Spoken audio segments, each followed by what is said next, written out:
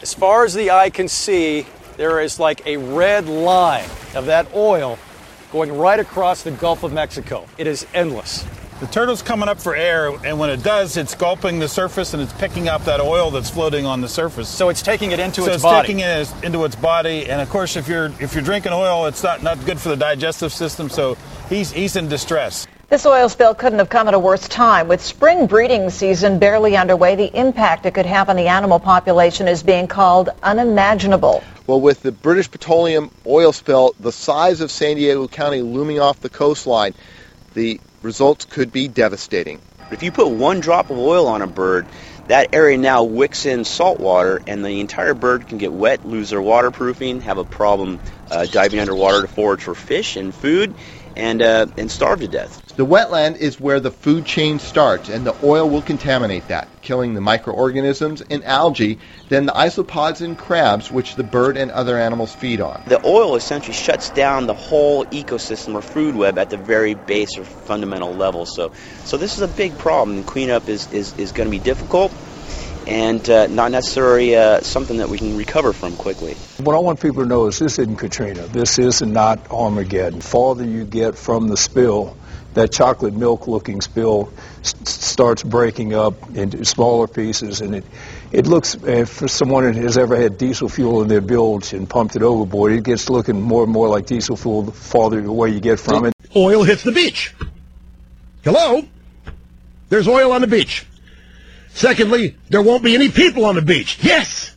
That's a positive. Third thing, I might be able to keep my lights on at night because there won't be any turtles on the beach. The turtles will be smart enough not to show up. And at some point, the beach will fix itself. Tammy Mines was surfing a stylist blog the other day and stumbled upon A Matter of Trust. It's an organization that collects hair and fur and then turns it into all-natural, oil-collecting booms. Some are made from recycled pantyhose, and some of the hair is turned into mats that sit on top of the water. They've collected hundreds of thousands of pounds of hair from all over the country.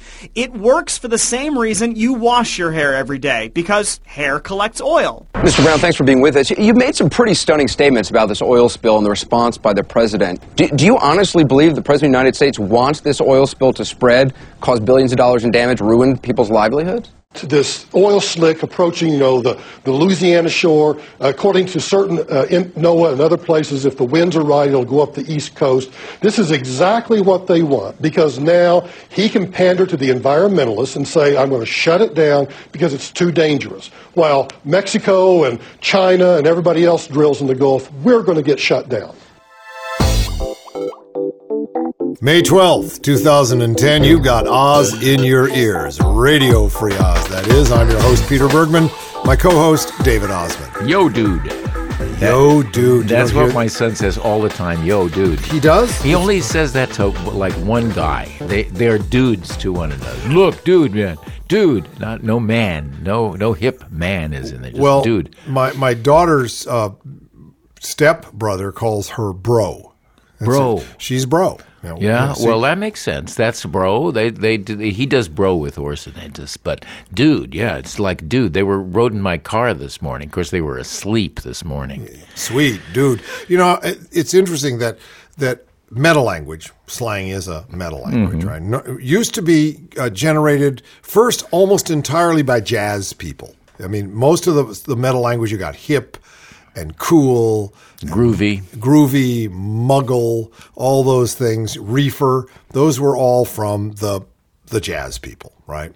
And then it was taken over almost entirely by surfers. Surfers generated the greatest amount of metal. There was a lot of that going down. Completely, just. Well, dude is still a leftover of surfer language. Dude is from, and it's one of the things that is held on, but it has been eclipsed by hip hop.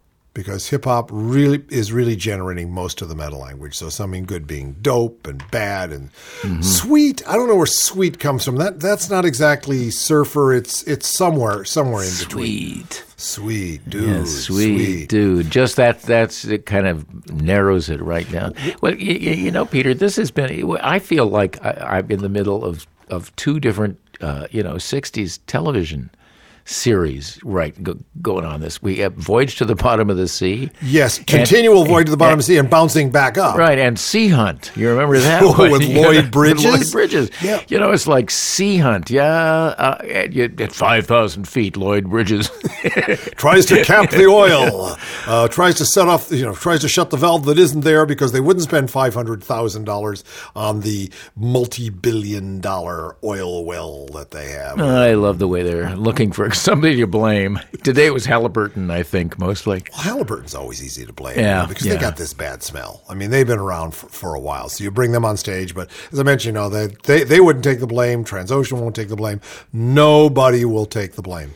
Just not to leave meta language altogether, which is, I think that there's only a couple of meta language terms that are really going to last. One that has, which is hip. Hip is still with us, right? And so is cool. Hip and man. Cool. Those three have persisted. That's hip, that's cool, yeah, man. You can say that and you're still okay. It's safe. Those are safe words to say, especially for gentlemen of our generation. Absolutely. We can get away with that. We can talk with our kids, although when I do say something like man or hip or cool, my daughter gives me that slightly eyebrows up, kind of sour look like, come on, Dad, just act your age. So I was at the Ultimate Frisbee game, Ultimate Ring Ball, and there's the snack stand, which sold garlic fries and some terrible Middle Eastern something rolled up and deep fried. But it was the name of the van was "What's Up." What's up? What's up? Yeah. So that your cholesterol. That's what's up. BP has aborted its latest attempt to lower the 100-ton dome over the Deepwater Horizon well 5,000 feet below the surface after a slushy mix of oil and water clogged the dome's siphon. This according to BP Operating Officer for Exploration Doug Suttles. That's according to him. I guess we have to believe what BP tells us, and what Halliburton tells us, and what Transocean tells us, and what the devil tells us. BP had hoped the 4-story dome would corral the oil and allow it to be siphoned into tankers. Dream on! Workers have moved the dome aside until engineers can figure out how to keep the siphon clear of the slushy material, Suttle said. I wouldn't say it has failed yet, he said. Oh, that's good. It hasn't failed yet. It's going to fail. We're all sitting around waiting for it to fail. All right? Since using a massive dome to cover the source of the oil gushing into the Gulf of Mexico doesn't work, crews are preparing for another option, clogging it. Engineers are examining whether they can close the failed blowout preventer by stuffing it with trash. This, according to Admiral Thad Allen, the Commandant of the Coast Guard. The 48-foot tall, 450-ton device sits atop the well at the heart of the Gulf oil spill and is designed to stop leaks, but it has not been working properly since the oil rig Deepwater Horizon exploded April 20th and later sank. Killing people on the way, by the way. And everybody's up in Congress. Halliburton says, it ain't me. Points at BP. It's not me. Points at Transocean. Not me. Points at the other two. It's like a kid's game, and everybody loses, including us.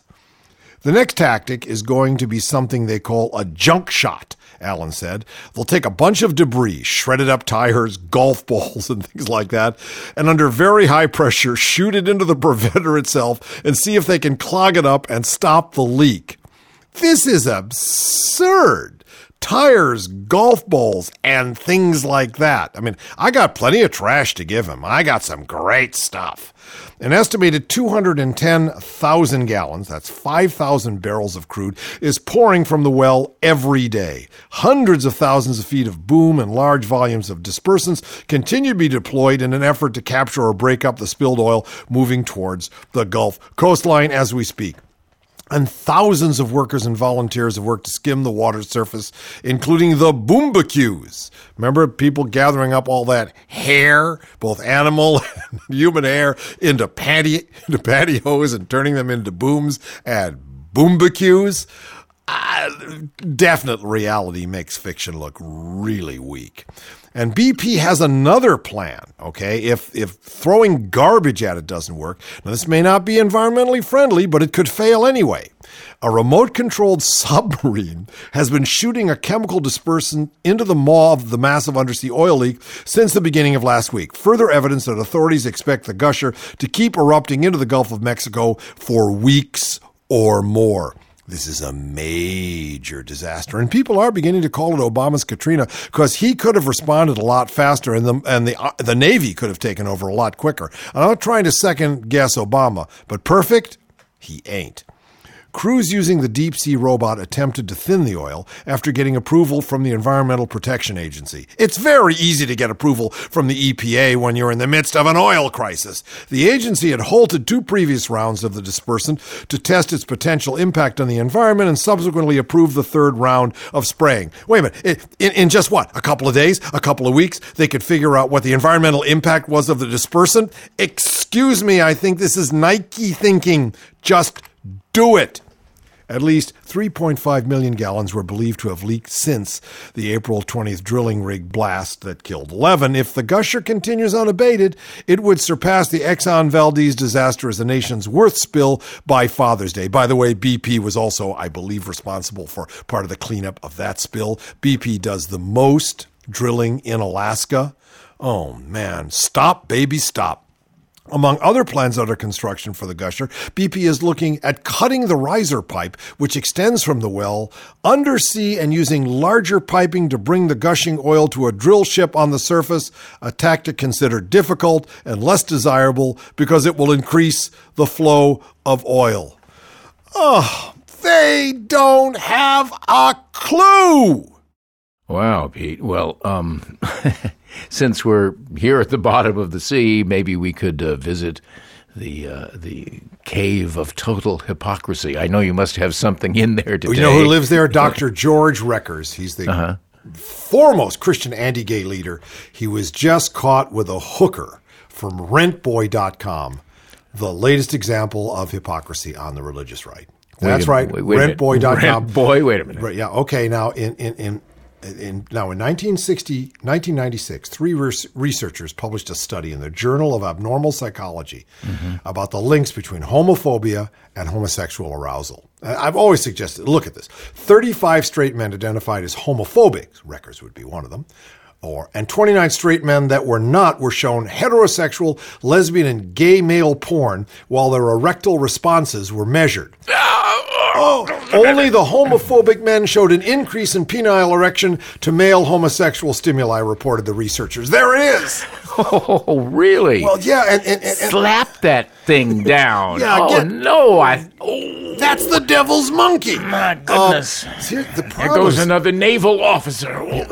It was empirical evidence, said the study, for a theory long popular among psychoanalysts that those most hostile to gay people are often driven by terror and shame about their own desires. So it's not surprising that Dr. Reckers, a major figure in anti-gay Christian rights circles, has been caught traveling with a male prostitute who advertises on rentboy.com. It's becoming the latest in a long line of disgraced culture warriors. Now, the Reckers bought the escort who advertised his, quote, smooth, sweet, tight ass and perfectly built 8-inch cock on an all-expense-paid trip to Europe. He took him to Europe, right? All right. Reckers later claimed in a Facebook message that he had hired the young man so as to save his immortal soul. Quote, like John the Baptist and Jesus. I know, I'm having trouble. No, wait a minute. Like John the Baptist and Jesus, I have a loving Christian ministry to homosexuals and prostitutes in which I share the good news of Jesus Christ with them. Meanwhile, on his own website, Reckers offered a somewhat contradictory explanation, saying that he, quote, requires an assistant to lift his luggage in his travels because of an ongoing condition following surgery. Never mind the fact that when they were photographed at the airport together, it was Reckers who was carrying the luggage. He's carrying a lot more luggage now. Oh, he certainly is. Well, you know, the thing that bothers me most about that, because, you know, okay, Dr. Freud was right and all of that, and yeah, sure, and that's why they keep falling into with a pit of despair despair of their own making. It's rentboy.com that worries me. Yeah. I mean, where's that guy? Well, I mean, his name is Lucien. That's the fellow, Lucien, who said that the deal he wrote a contract with Rutgers. He has a copy of the contract. And basically, for $75 a day, he was to travel with him in Europe and give him an hour's sexual massage and have 2 meals with him. 2 meals, 75 a day. Well, that's not much, but he got this big European, and he got the chance to have his immortal soul saved. You know, hey, that's worth $75 absolutely. a day. So here's the problem, Dave. Okay, here's the problem. Which is, and I feel for guys like Rutgers, although I really am sorry for all of the harm that he does. I mean, look, this is a guy who goes all over being paid top money to give, to support anti-gay measures. Okay. He was one of the 2 expert witnesses the state of Florida called in its bid to defend its ban on gay adoption. Gay people, he testified, would have less capability of providing the kind of nurturing and secure emotional involvement for children, as the Miami Herald reported. He was an expert. They called him in as an expert opinion, and that was his expert opinion. Well, it gets worse. Oh, all right. Okay. This is my favorite part, in a way, because it's so sad. He also said, I want to read this properly here. He also suggested that Native Americans be banned from adopting because they're prone to mental illness and substance abuse. Quote, Rutgers. They would tend to hang around each other, he said, so the children would be around a lot of other Native Americans who are doing the same sorts of things. This is an expert speaking. I mean, be hanging around people who are doing the same sorts of things. Which I think that's his problem, right? Going in. But here's the thing is that this is a man who believes that his homosexuality, his homosexual urges, are wicked. He does actually believe that it is the devil within him. He is torn up. That's why he spends so much time shouting about the evil. He can't come out of the closet. He is now. Rent Boy brought him right out there. And, of course, everything that he's connected with, he was one of the original Family Research Councils, on the original board of the Family Research Council. They are now not only distancing themselves from him, they're going back to find out in their old records whether he was really ever on the board. I mean, the bus is coming, and they're just laying him right on the road. Here comes the old Christian denial bus. Down there in the gym, they're washing all those towels twice.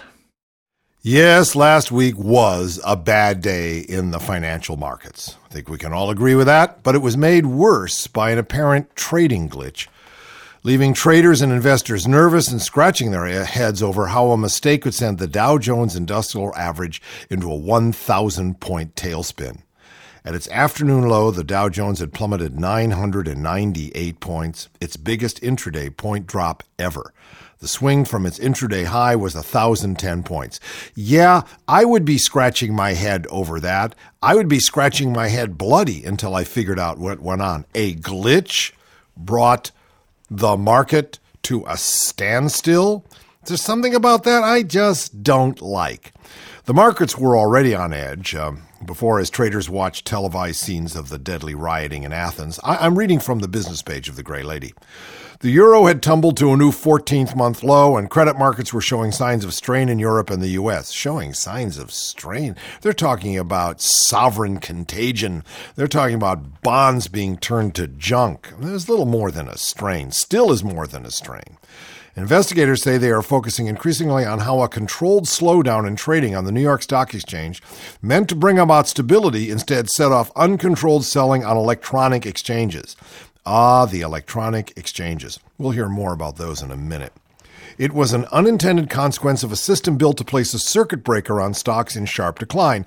In theory, trades slow down so that sellers can find buyers in the old-fashioned way, by hand, one by one. Yeah, the old-fashioned way, when you had to call somebody on a phone and then some guy in a blue smock went out and screamed his lungs out and shook his hand in some sort of, mystic handshake in the air to buy and sell. But at least it wasn't electronic.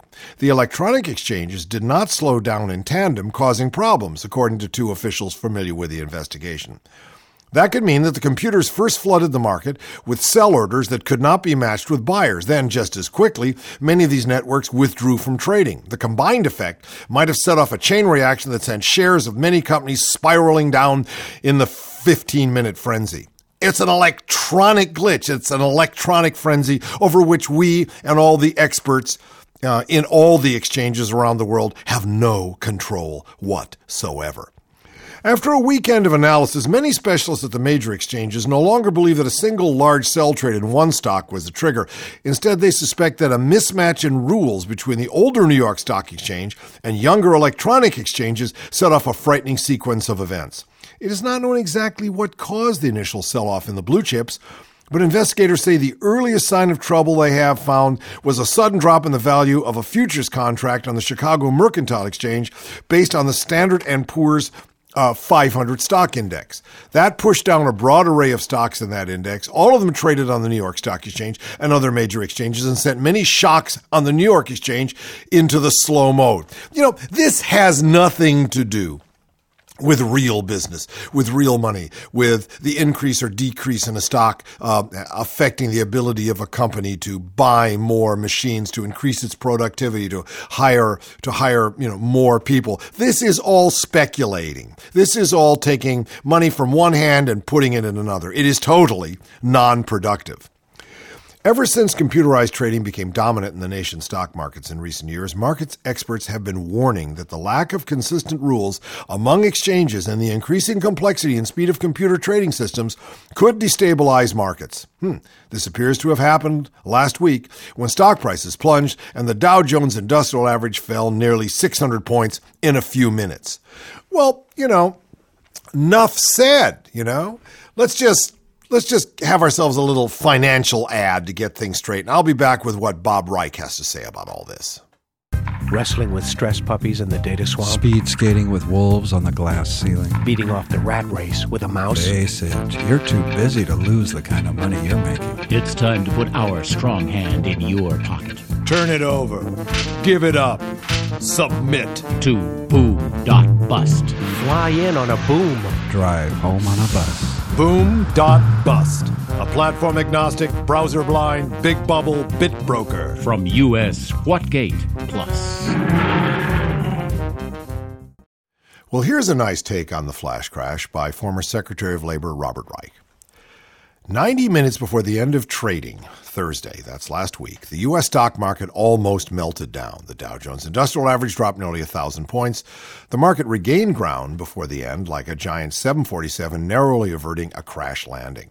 Regardless of why it happened, it's further evidence that the nation's and the world's capital markets have become a vast, out-of-control casino in which fortunes can be made or lost in an instant, which would be fine except for the fact that most of us have put our life savings there. Pension funds, mutual funds, school endowments. The value of all of this depends on a mechanism that can lose $1 trillion in minutes without anyone having a clear idea why. Yeah, who would go into a casino and put your pension funds on red? So much of the market now depends on computer programs and mathematical models that no one fully understands. So much of the trading is in the hands of a few people whose fat thumbs or monetary carelessness might sink the economy. So much of global wealth now depends on who can move their money quickest at the slightest provocation. We are toying with financial disaster every day. The luck or foolishness of a few traders and inside knowledge and information that some possess and others don't, combined with the ultra-high-speed computers, put us all at the whim of a system whose risk is way out of proportion to any public benefits. Bob Reich is right on. We are handing over our hard-earned pension funds, bonds, taxes, whatever it may be that is squeezed out of us or taken away with our consent in order to protect us in our old age, is being run into this casino where a bunch of young Turks are betting against us, basically. We are known, by the way, as weak hands on Wall Street because we don't have any real inside knowledge. The whole thing is corrupt. The whole thing has to be thoroughly reformulated. We've got to go back to the Glass-Steagall Act, which doesn't allow banks to become investment houses. That's nice. I go down to the Mr. Brown at the bank, give him my $10, and he takes it and puts it in a derivative, anti-bet on credit swap, toxic, whatever. and I'm dead. I go there the next day. Well, Mr. Brown, where's my $5? Well, I'm sorry, but the credit swaps went south, and you're toxic, Billy. So we've got to bring some serious common sense back to these markets. This is the populism. This, I believe, is the real teabag revolt. I don't think those bozos on the far right know anything about it, but that kind of populist swell, I believe, is going to bring this kind of needed regulation into existence.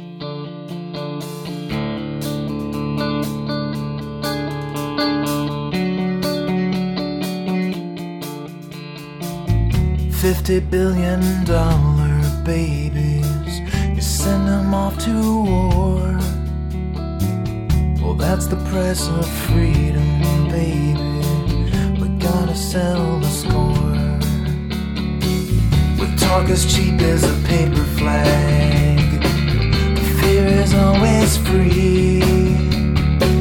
The world is watching America, while America is watching the TV. And fear is free, yeah, fear is free.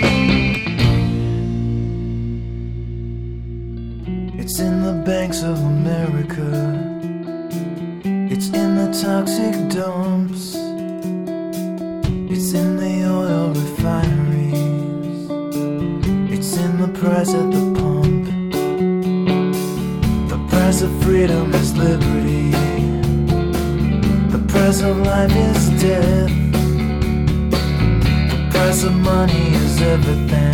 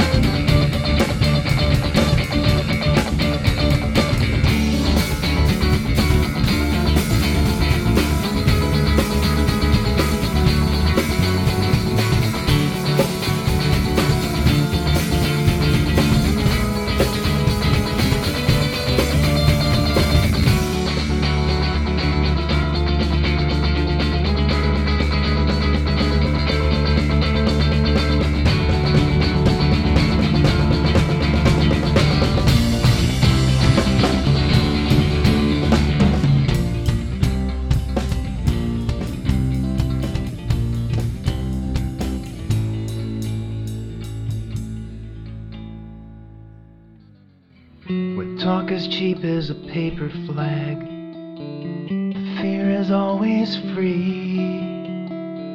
The world is watching America, while America's watching TV.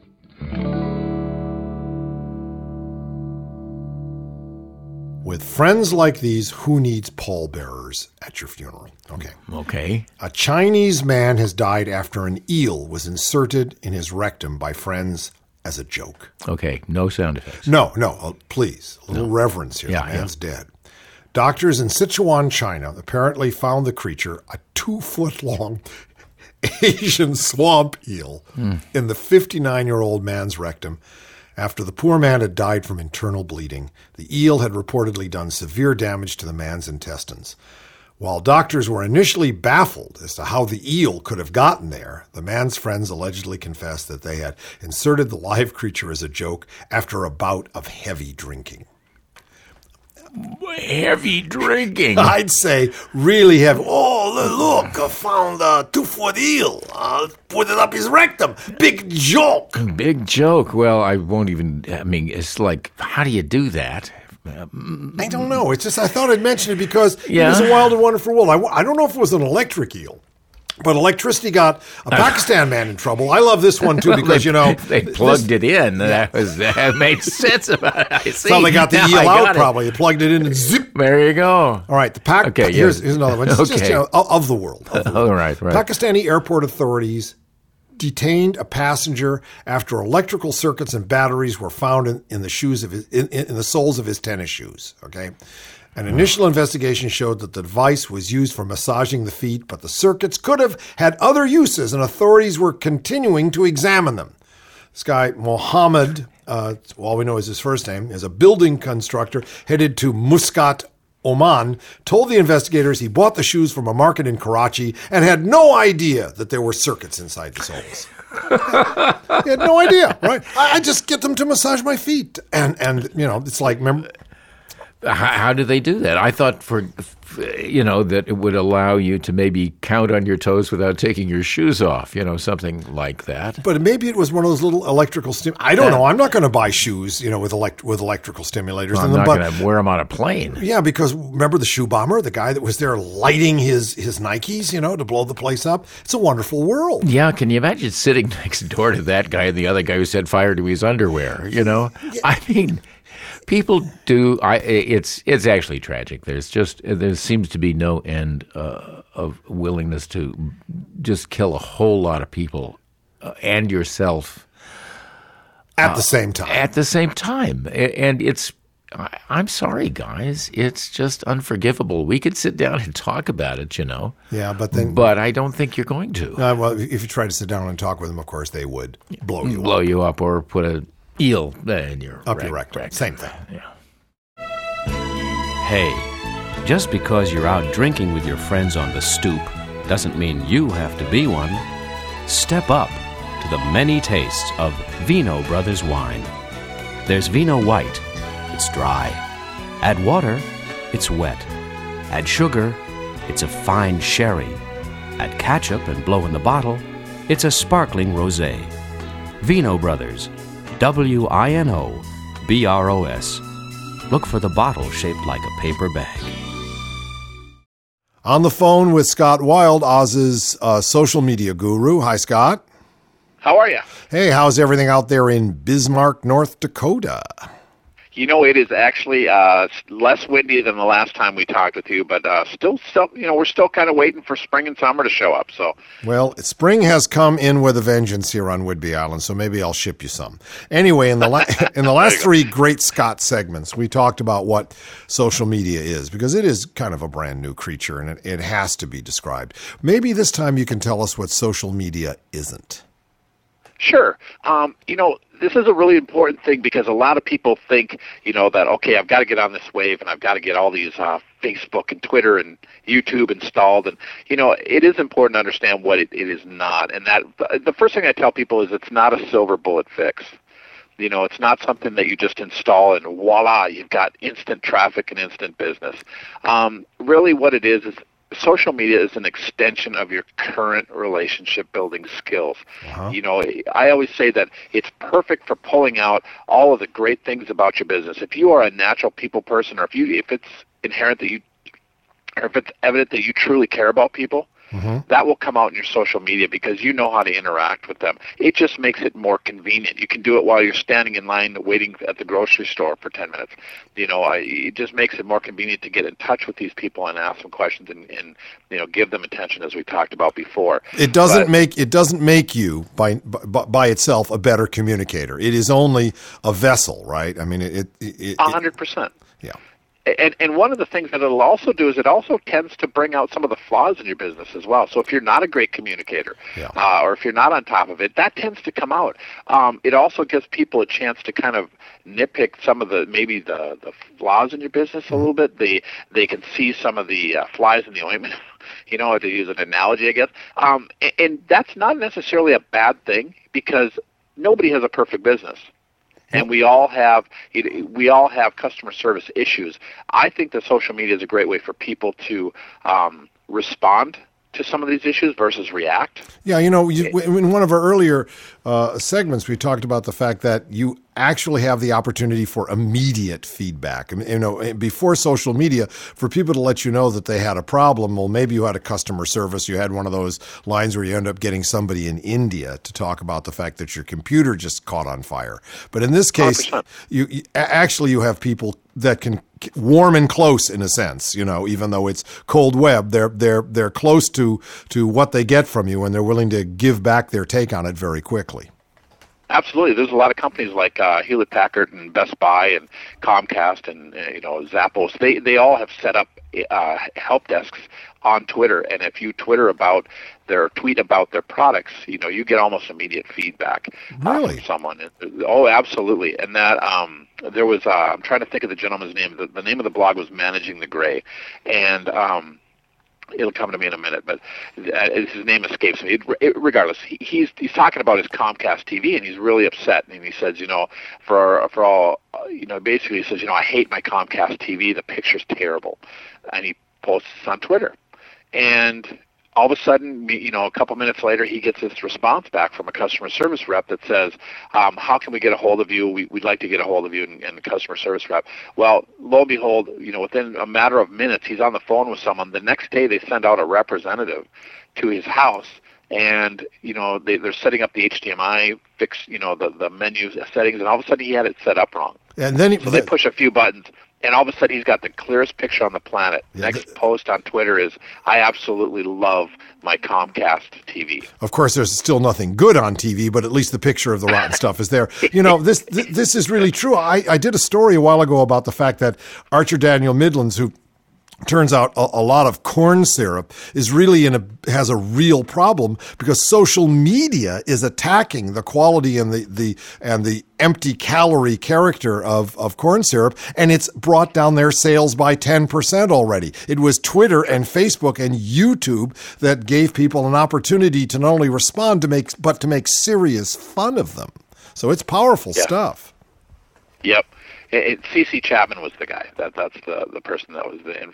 You're exactly right. I mean, people can respond, and that's part of the dialogue. I mean, you can put your ear to the ground, and you can get some amazing feedback from people. And like it or not, Peter, people are talking about your business behind your back. Right. I would much rather have them talking in my backyard where I could respond versus react. Because I always tell people, you can respond or react. Only one requires thought. That's right. Well, thank you, Scott. This is great. Another great Scott segment. We'll have more coming up. Look forward to talking with you. Okay? Thank you. Okay, bye.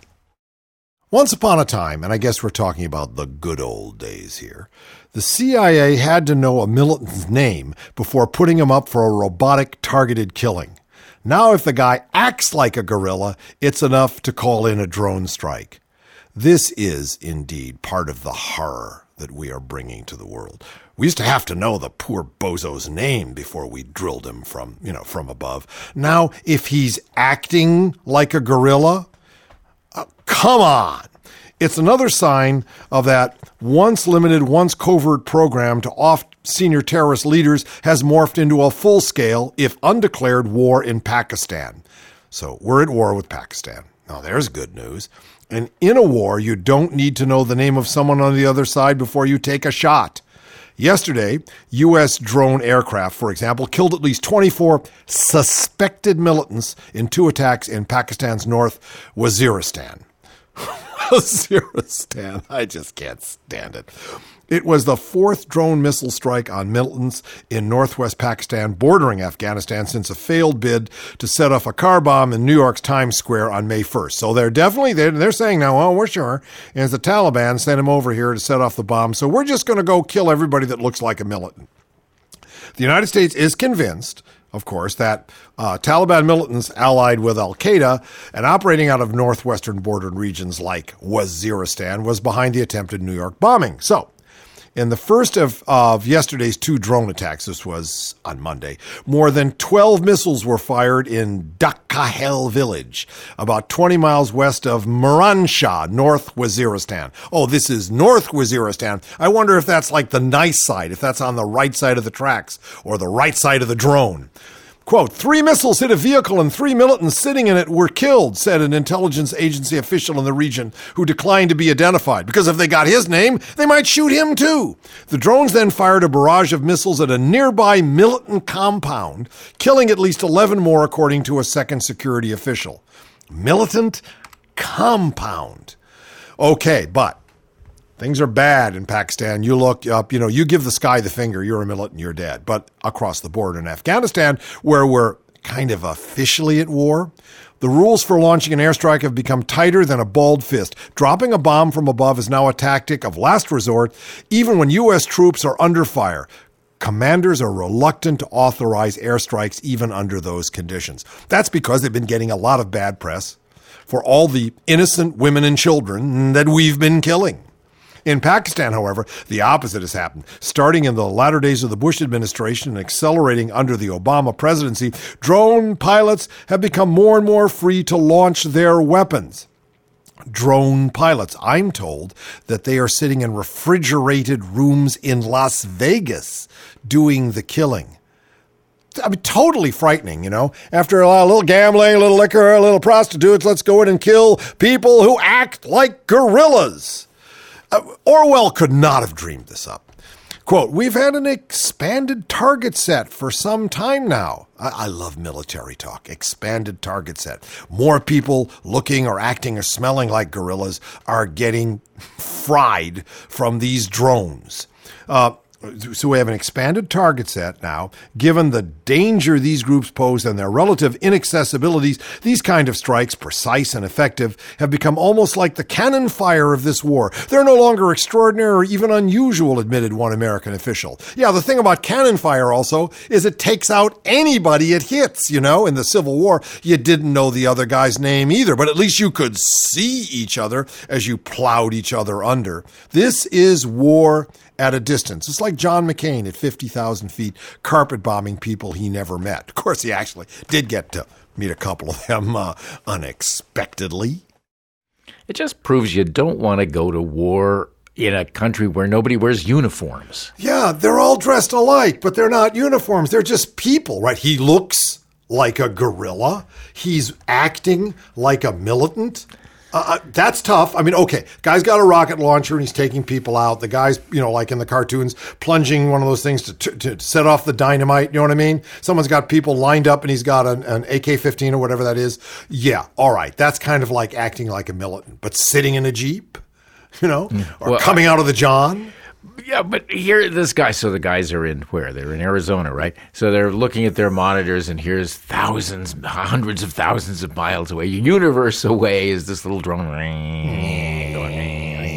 flying over with all Pakistan. These hellfire missiles. See, it is a Christian crusade if you think of the fact that we're bringing hellfire to the jihad. Jeez, Pete, don't make it any worse than it is by pointing out the ironies, you gotta I wonder if there's a strong jihadist feeling for irony. You suppose that's part of their... All the women do the ironing. No, the men don't. Okay, so you want to have an irony-free moment for a second? Okay, let's try it. Yeah, well, that's over.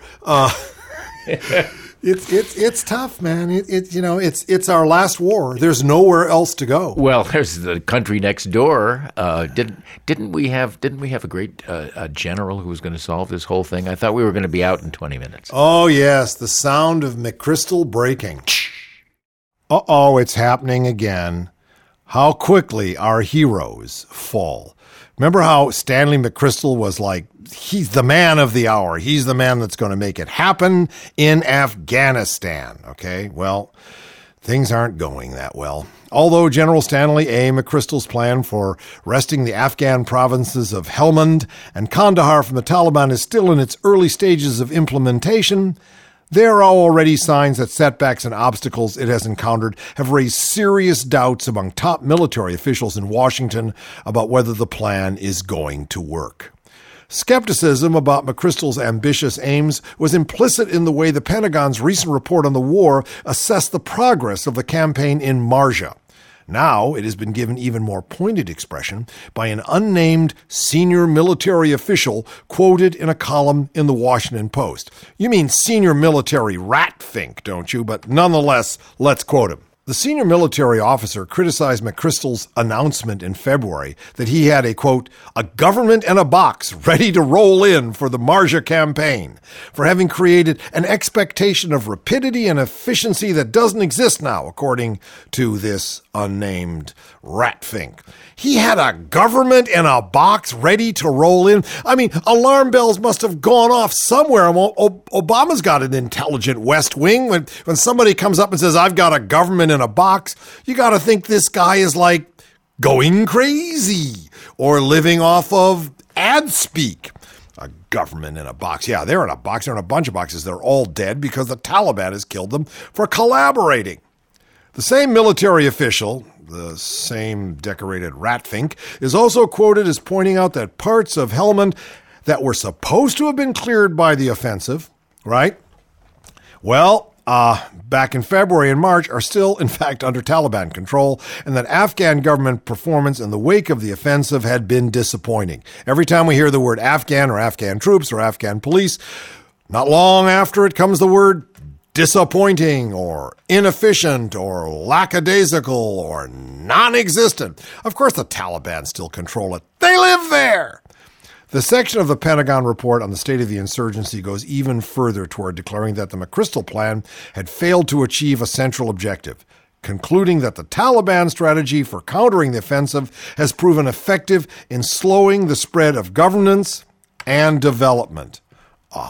Well, the key finding is that the Taliban have re-infiltrated the cleared areas of Helmand and dissuaded locals from meeting with the Afghan government by executing some who had initially collaborated.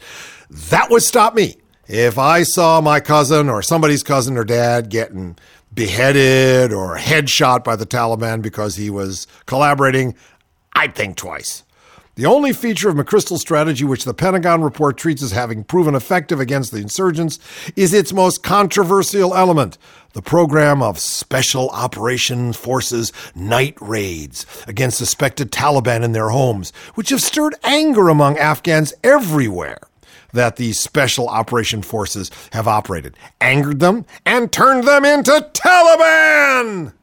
Well, shall we move on to the weekly serial? Oh, people are waiting, man. Sure. This No, kills I've been also. waiting. This is a serial killer. It's more exciting than the Big Brother, you know? Okay, stand by. Here it comes.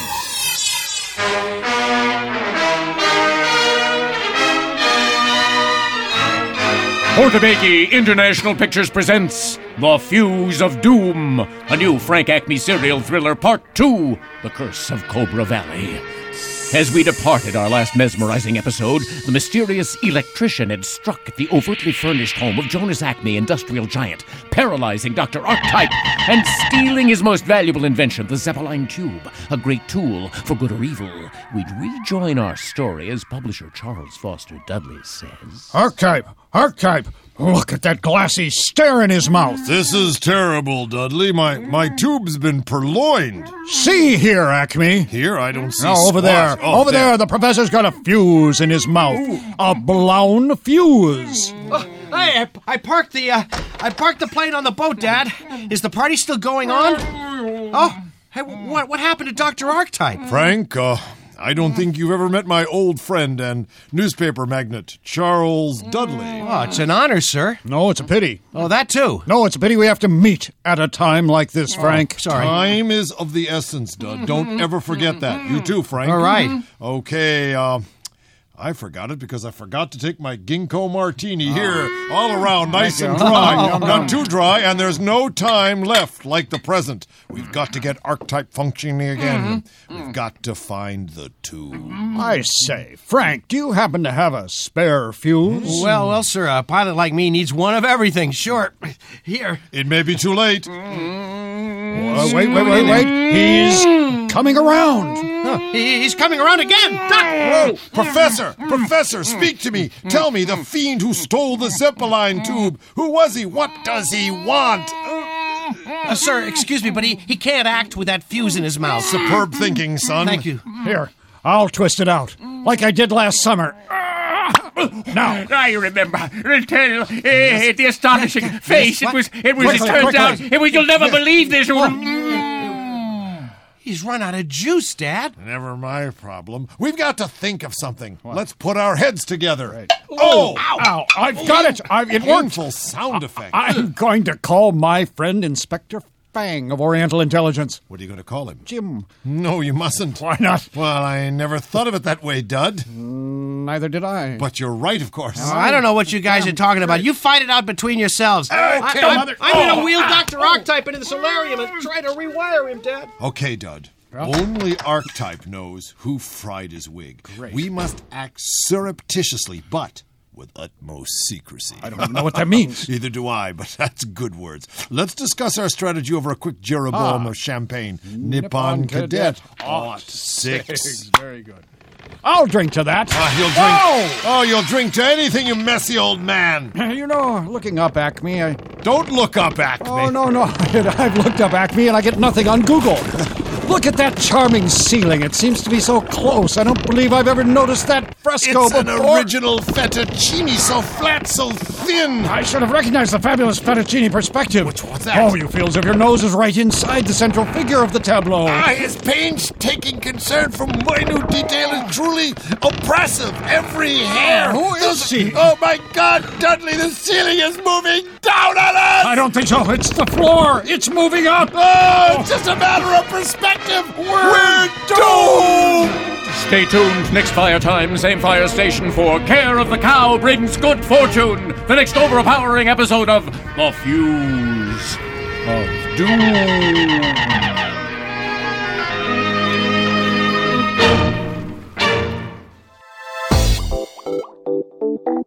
Oil and war, David. I'm so glad that we're able to give that nice kind of ironic ha-ha side to what's happening in the world. Just that one moment of non-ironic time that we spent was, It was pretty stale. It was, yeah. It had a smell to it. I felt it was out of the closet. Just wasn't as fresh as it might be. Rent Boy.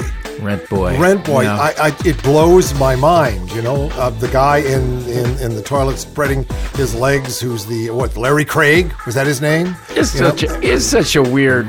It's so weird out there, man. Who cares? I mean, it makes the eel up the butt look fairly mundane. Yeah, and I said it's kind of average Chinese. I mean, it's not even a sexual practice. No. Just something you do when you're stupid really drunk. Well, that's it. We've drunk our fill here on Oz today. Boy, You've had Oz in your ears. I'm your host, Peter Bergman. My co-host is David Osmond. John Cumming makes the ones and zeros happen. Phil Fountain's the head of the Oz Design Group. My, how pretty the site is. RadioFreeOz.com. Go up and take a look. Tom Goodwillow is our webmaster.